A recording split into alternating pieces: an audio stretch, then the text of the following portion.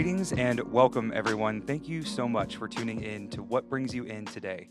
My name is Bradley Wink, and I am an aspiring mental health counselor here to promote mental health awareness, discuss mental health topics, and spread some positive energy. If this is your first time joining us, thank you so much for being here today. I hope there is something in this podcast for you to take away and graciously impact your day to day. If you are a returning listener, thank you so much for tuning in again to this brand new episode, The Road to Sobriety.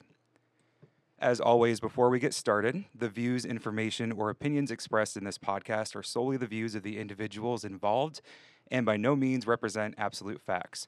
Opinions expressed by the host and guest can change at any time.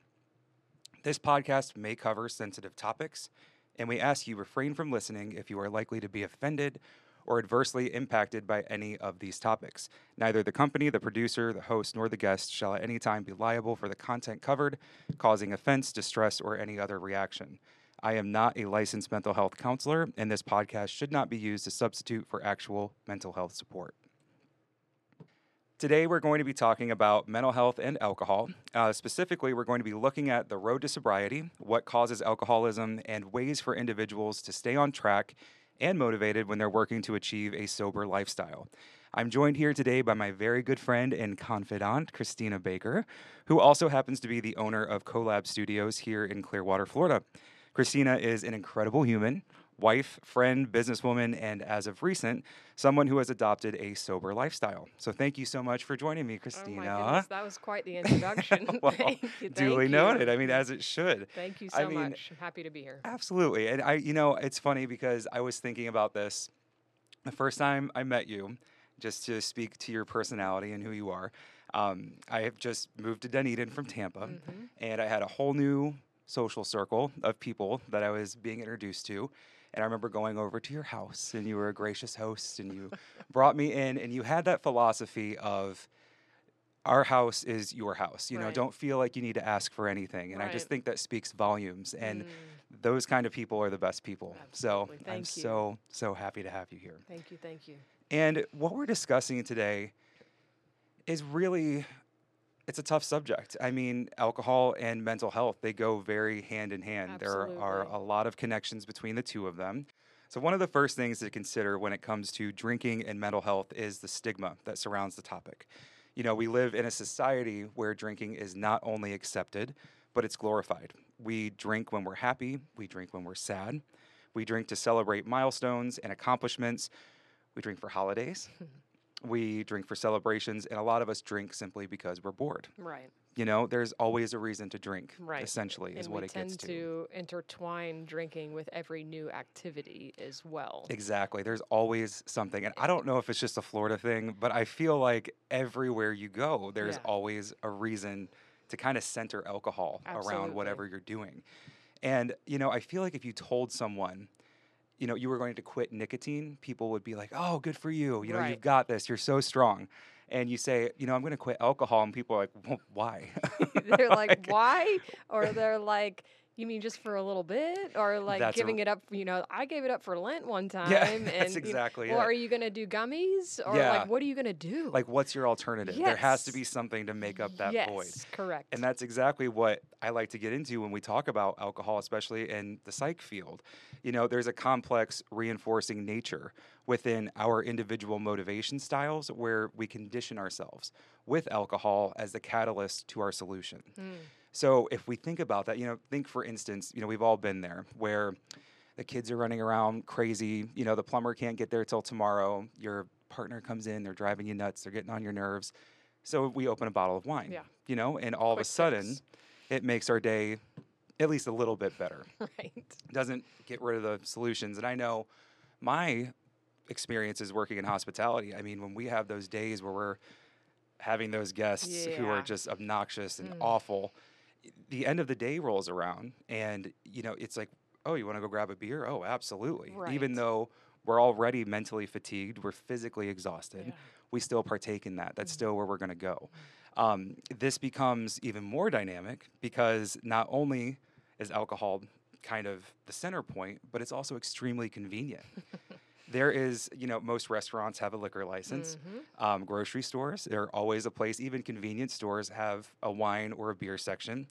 Alcohol is heavily advertised on top of all of these components. And ironically, when I was doing this podcast, when I was coming up with the layout, the research, there was a little advertisement for beer while I was looking up statistics and facts Yeah. about alcohol. Yeah. So it's always kind of around us. Yeah. And even I kind of went back too in my thought process for this. I'm a 90s baby. So the American Pie era was huge. It was alcohol is in films. It's in everyday culture that we go through, even music. That's another really big one. So you just see how all of these components, because you can go from popping bottles in the club to, being as smooth as Tennessee whiskey. And that's where that glorification kind of comes into play. And what we might not understand is the psychology behind it is huge on the fact that it really impacts your mind. And it's one of those things, we are always dealing with this in psychology. We can't physically see something the way that you would if you were in a medical or if you were in the medical field. If you were looking at a biopsy or if you were looking at something under a microscope, it's much more difficult to see something when it's impacting your mind. Alcohol is a depressant, which means it slows down the activity in the brain. And ironically, that's what a lot of us are drawn to when it comes to consuming alcohol, because it takes that kind of chaotic parts of our lives and it slows it down. Right. And beyond that, we also know there are the dopamine aspects of it. So the dopamine is going to be what kind of facilitates our pleasure and our satisfaction. So by mentioning this information, I'm not condoning the use of alcohol because, in fact, I'm an alcohol user.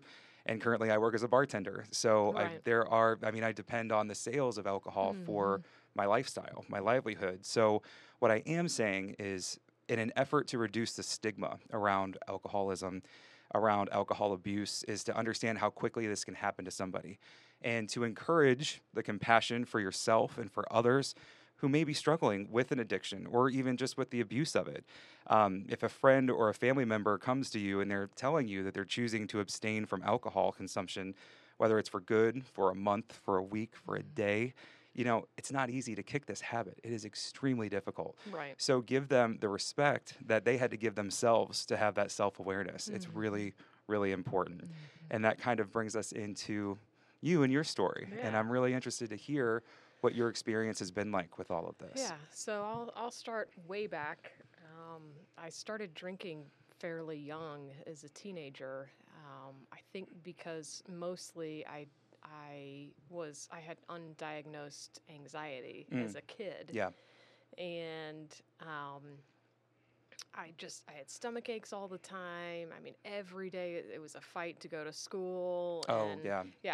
And I would go to school, and then I would complain of a stomach ache, and I would go to the school nurse, and they would send me home, and then I got dubbed that my name was Faker Baker because they thought I was faking everything. Right. Because I never had a fever, and Gotcha. other than stomach aches, I was a very healthy, active child. Yeah, absolutely. So I get into high school, and I'm exposed to alcohol because my parents did not drink in our home growing up. And I found beer, oddly enough. And for the first time, I felt relaxed. And I felt okay. Right. And I was like, oh, yes, this is for me. It's my new medicine. That's what's going to, it's what's going to work. Right. I'll say it, quote, worked for a while for me. Right. And then my parents found out, and they were, of course, very concerned because even at that point, I was taking things way too far. I was not drinking a beer to chill out. I was, drinking 6 or 8 beers as a probably 100-pound, 16-year-old. Right, absolutely. So we had an intervention, and I had to go to AA. I went to 2 AA meetings a day as a teenager. Wow. Do you remember how old you were? Yeah, I was like 16. 16. Wow. Yeah. So that's powerful. That kind of puts you in a place where you're really. How did you respond to that? I was not taking it seriously. Okay. My focus was on getting a car, and my parents said, if you stay sober for 6 months, we'll get you a car. And so I stayed. Motivated, They got a breathalyzer. Wow. Used it on me once, and I never saw it again, and I was back drinking within a month, but I was a little more careful this time with it, and so I got my car in 6 months, and did the things that teenagers do, and they lie, and all the above to get what they want, right? Right. So then I got married very young. I was married at 20, and my ex-husband he was not a big drinker. Okay. So, but I really liked him a lot. And I was like, I am not going to screw this up. And so I tamed myself for a while, and then I got pregnant and did not drink the whole pregnancy, and then nursed him, and then I had another kid, and then nursed him almost for a full year. So there was, a few years in there that I went alcohol free. Right. You had those breaks. Yeah. Yeah. And then, I went through a pretty major life change of figuring out that I was gay, and that was pretty difficult because my family was not supportive. Right. So alcohol re-entered. Yeah. And it went back, ironically, to your original. Yes. And that's one of the reasons why I called this podcast What Brings You In Today, because there's always what we call the underlining reason. Yeah. And so it's interesting how it was the same coping mechanism that you had when you were a teen. Yeah. And now it's coming reintroduced after a major life event. This Correct. is something that happens quite frequently. Yeah. And it's one of those things that we displace it in our mind as something, it's not really, it's just, this is how I'm getting by. And it's one of those things, kind of like you said, you're not just having one or two beers. You're having 8, 9 to completely numb, to completely forget. Yeah. And it's that correlation that's strong. And for sure. The fact that you're aware of it is even stronger, though. And that's something I wanted to just touch on while you were going there, not to cut you off from your story, but it brings it back to that full circle moment of, that's what we use it for. Right. That was your medicine then, and it became your medicine later on down the road. Yeah. And so from there, sorry to cut you No, off. not at all. That was great. That was great information. So from there, my life kind of fell apart for a few years while I was trying to figure out my sexuality and the guilt and shame tied to that because I was raised Southern Baptist, and that was not. I could have murdered 50 people and be welcomed home when I apologized, but being gay, living in that quote sin, was just not acceptable, and I still fully believed in that religion at that time. That's a huge struggle. Yeah. Lots of back and forth going on in that mind there. Yeah. I mean, I just could not reconcile. I was at complete war with myself. Right. And it was really, it was a life or death quote decision for me because I hated myself. I was at such war with myself because of the way that I was created. But if I, made this choice, in my mind, I'm breaking up my family, and I'm disappointing my parents, and I'm gonna go to hell most likely, and so all of that stuff. So I'm grappling with that, and I finally was able to come to peace with that, and that's a whole different episode. Wanted to ask what transpired that, but no, I understand. It was a long transition for me. It was a lot of digging really deep into theology and how the Bible was formed. Like I'm putting my everything into this book. Right. So where did that book come from? It certainly didn't drop out of the sky. So I went back and dug really deep into that, and what I found gave me peace. Wow. And I was able to make peace with my God, my higher power, my creator, whatever you want to, say that. And I still don't feel like I fully have the right word for that. I believe that there's something out there, but I'm not, So once I made peace with that, nothing else really mattered, but I hadn't resolved all my junk from before. Right. So the drinking continued, and now keep in mind, I'm not completely out of control. I'm keeping my stuff together for the most part. Yeah. And that's a great topic to bring up because it's definitely one of those things where there are different forms of alcohol abuse. And there's a difference between, like I said, having a few too many cocktails the night before versus waking up and immediately going for a bottle because that's what brings you comfort. And a lot of times when people kind of struggle with that in between of when do I exactly have a problem or when should I kind of go into this a little bit more, I always think of going back to, cultural part of this, but there was, if you're familiar with Desperate Housewives, the show, there was Brie Vandekamp who struggled with alcoholism. And she, if you don't remember, she portrayed the perfect, pristine housewife. She was the perfection projection, if you will. So when she started to struggle, she was hiding it, but she wasn't fully aware of it. So it wasn't until Lynette went and found all of her bottles in her trash and laid them out for her the next morning that she had this kind of awakening of, oh, wow, this is something. And a lot of times, and especially kind of with what you're describing, highly functioning is definitely something. And more often than not, it happens within highly functioning individuals, which is exactly what I would say you project. Definitely. I mean, you are a very driven individual. You've had a lot of successes and pretty much, I would assume, a lot of the ventures that you've gone for. So that does happen. And that's one of those things where the fine line really comes into play. It's subjective for everybody. The way that alcohol affects us, the way that it changes even the chemicals in our brain as it hits us, what's going on with it, because it's the same way you and I probably wouldn't have the same hangover, you know? So the way that alcohol impacts you is going to be completely different. So it's really hard to kind of pinpoint, oh, it's exactly this, it's exactly that. And the biggest takeaway is being, and I'm going to bring this back a million times in this podcast, but it's always going back to self-awareness. No matter what, because in its simplest form, for people who aren't aware really of what that is, self-awareness is the ability to focus on yourself, and it's how your thoughts, your actions, and your emotions do or do not align with what your internal standards are. So if you're telling yourself, that voice inside your head saying, hey, maybe we've had a little bit too much tonight or this week, maybe I should take some time off, yet you don't follow your own standards of what you just said, well, then honestly, that kind of comes back around and you're sitting in that place where you're like, wait a second, now I'm not even listening to myself.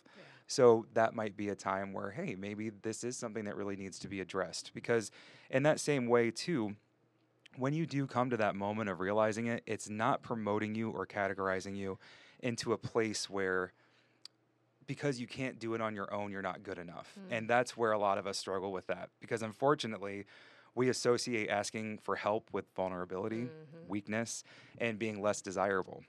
And really, all it is, it's a way of saying, hey, this is hard. It's okay that it's hard, and I'm going to use some resources to get things back on track. But we demoralize it to a point. And in my opinion, as a human and as a future mental health provider, I don't see it as weakness at all to ask for help. Not at all. It's actually quite the opposite. It's bravery, and it's conditioning, really. I mean, you're really focusing on yourself, because if you don't have yourself, what do you really have? I mean, you don't have a lot of different avenues you can take. So the fact that you got there, even as somebody who I would we don't want to categorize, but I would put you in that level of highly functioning. So you still get your shit done. You make sure that your kids are taken care of, bills are paid, and looking good. And, exercising, working out. Pretty fit. Right? Yes.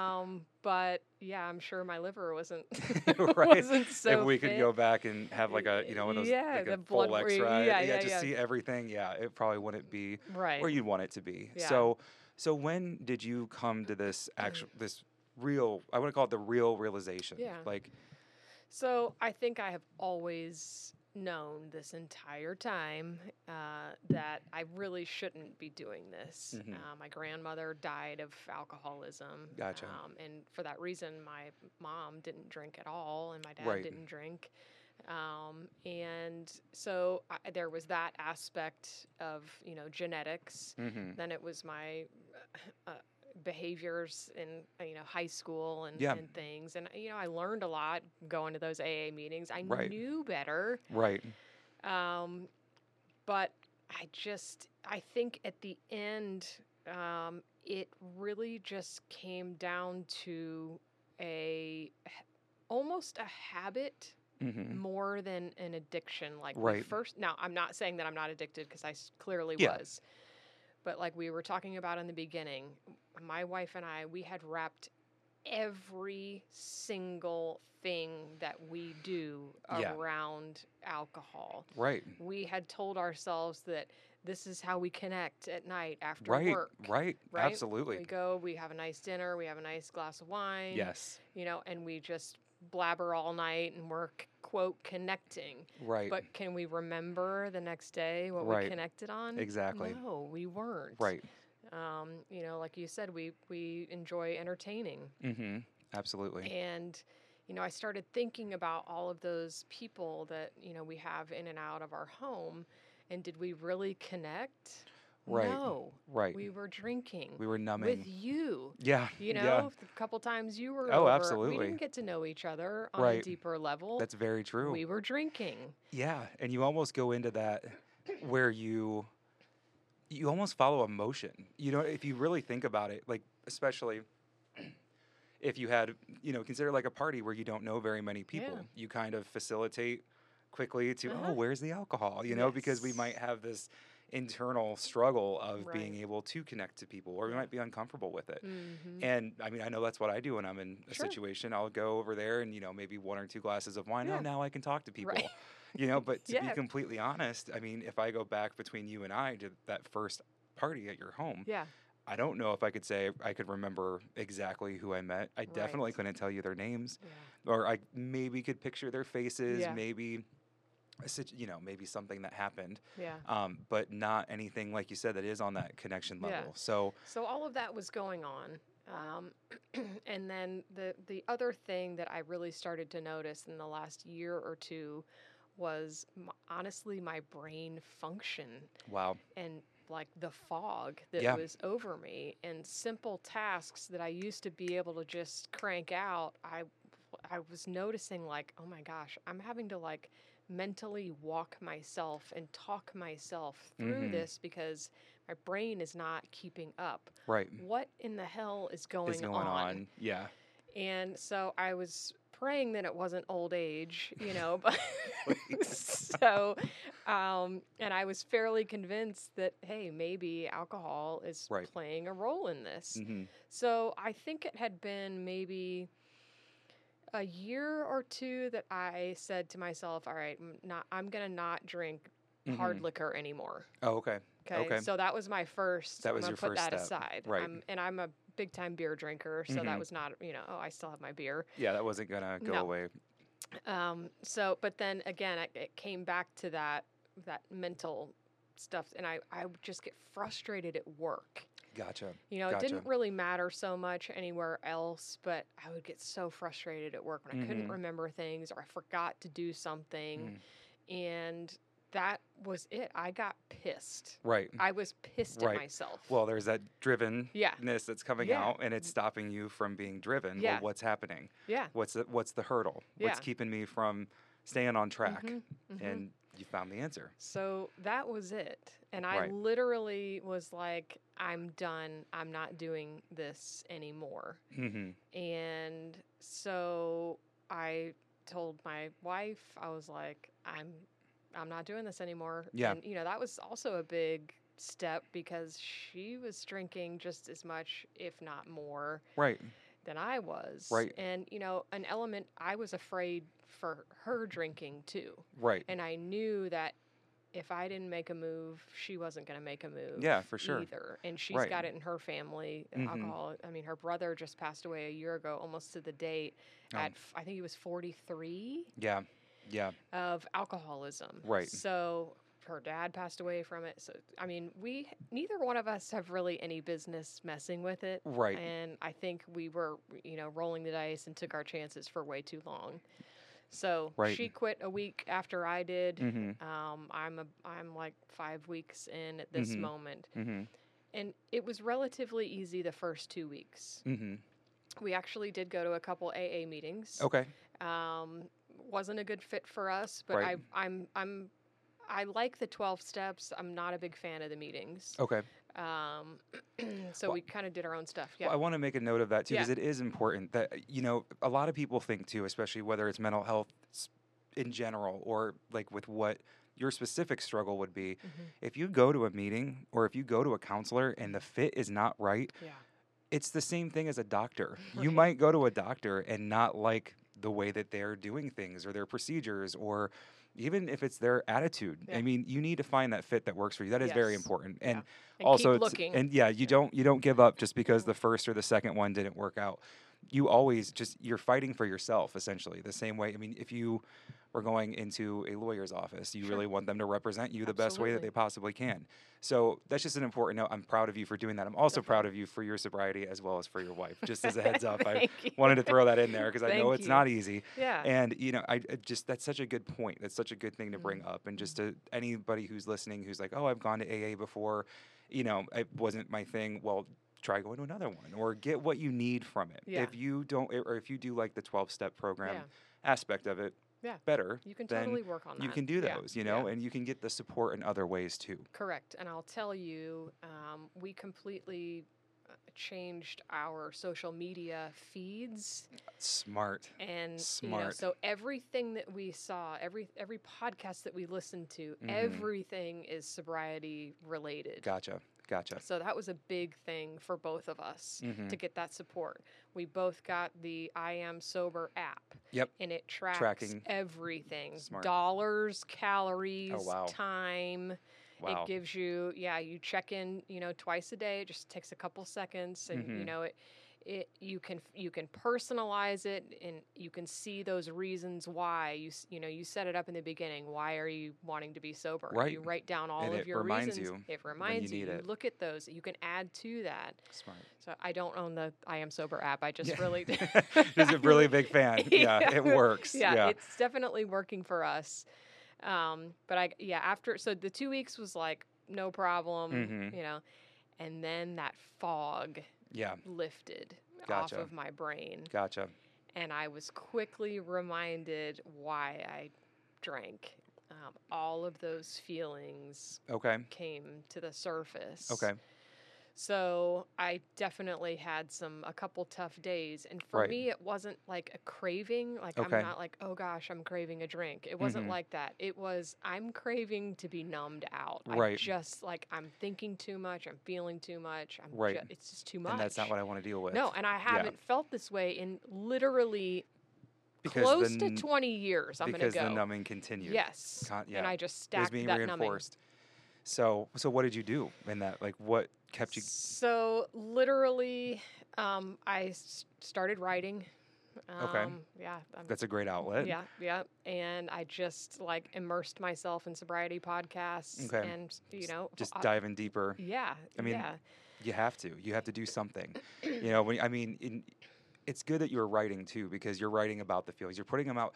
There's a lot of power in putting what's in your mind on paper. Yeah. And it's always one of those things. You go into counseling, it's like, oh, do you journal? Like, oh God, I'm not going to journal. People are never really a big fan of it. Yeah. I actually found for me, my thoughts work a lot quicker than what my hand can write. Yeah. So I just started typing on my computer. I do the same. When I first started, and all of a sudden you'll be like, oh my God, that's a 10-page paper. Exactly. Like, how did I just do that? Yeah. And you do feel better. Yeah. And, especially with journaling too, especially with alcohol abuse, you can go back, and people don't realize that journaling, yes. it is writing, but it's also documenting. It's a timeline. Yeah. Exactly. Yeah. You can go back and you can see, oh my God, yeah. look at that progress. Remember when I did feel that way and now I don't feel this way?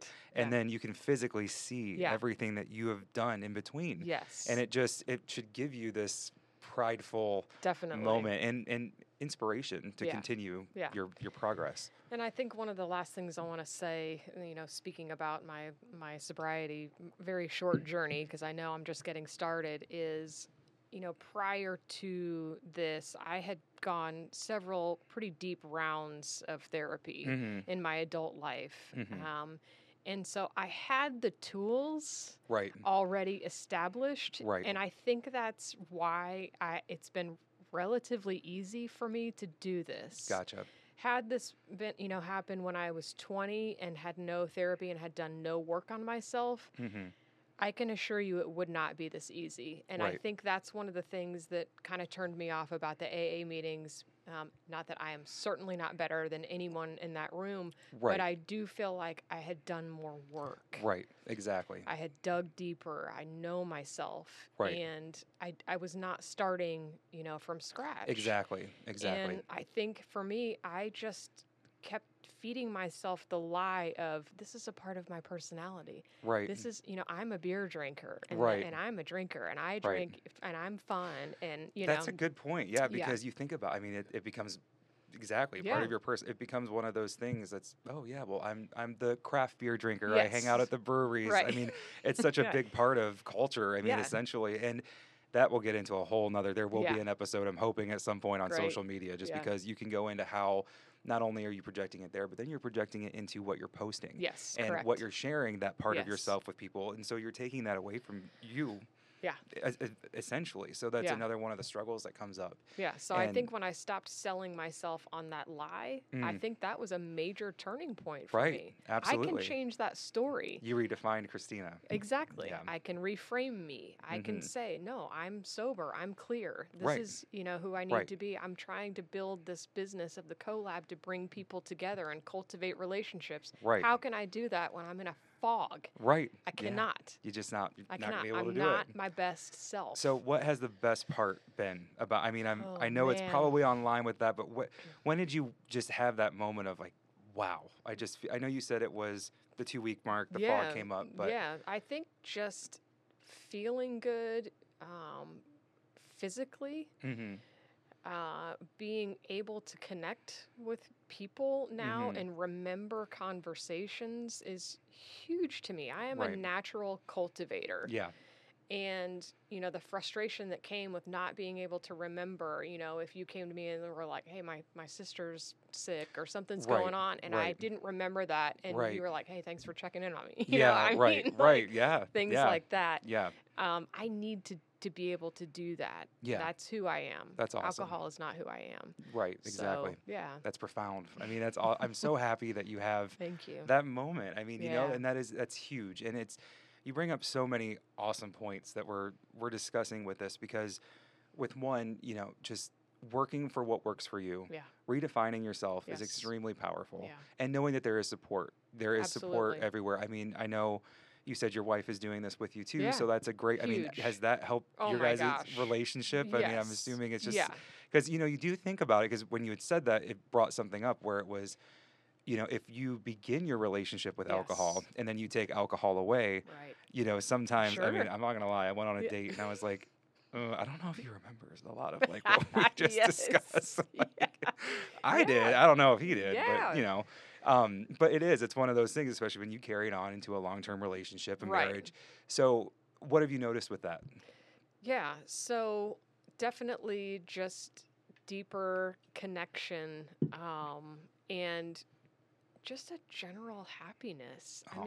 That's awesome. We knew each other in middle school, and we were best friends then, and we just laughed, until she was that friend for me. We just laughed and laughed and laughed.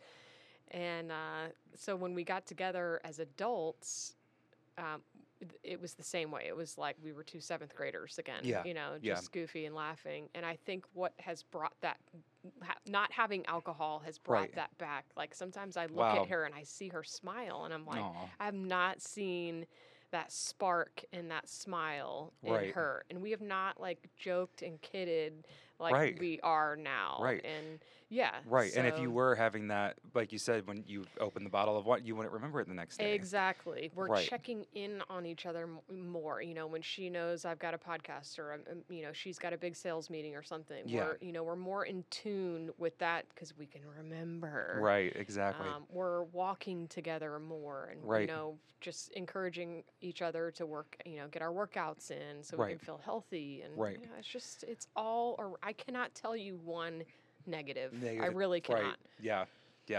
And it's interesting too, because with what you're saying, You know, and I want to touch on this because this is interesting because you're both doing it together.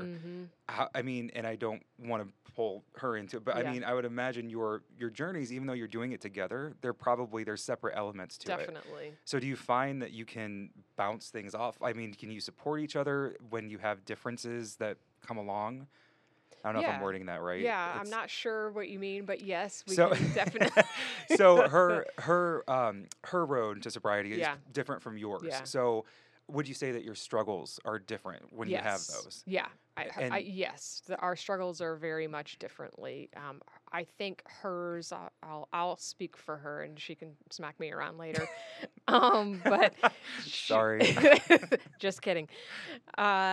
She lost her brother almost a year to the day, like I said, and they were very close. And I watched, oddly enough, her alcohol consumption over the last year just exponentially. Grief. Yeah. And so I think hers is more out of, sadness and grief at this stage.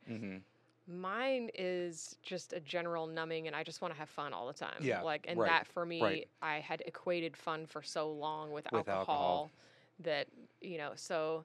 Yeah, our journeys are very different. Right. Yeah. Right. And that's a good thing to know. And it's bringing back that subjectivity that no matter who you are, if you're trying this, and again, this goes back to whether you're trying to maintain a sober lifestyle, whether you're just trying to cut back or cut out, it's going to be different for each and every person. And that is why the resources are important. That's why therapy is important. Yes. That's why the meetings are important or the 12 steps are important. Right. There's always going to be some element of making it work for you. This is not something that you can Google and just simply have some answers thrown at you. You might find resources, don't get me wrong. There are always outlets, especially online. But, you're not going to get a generic, it's not like a recipe.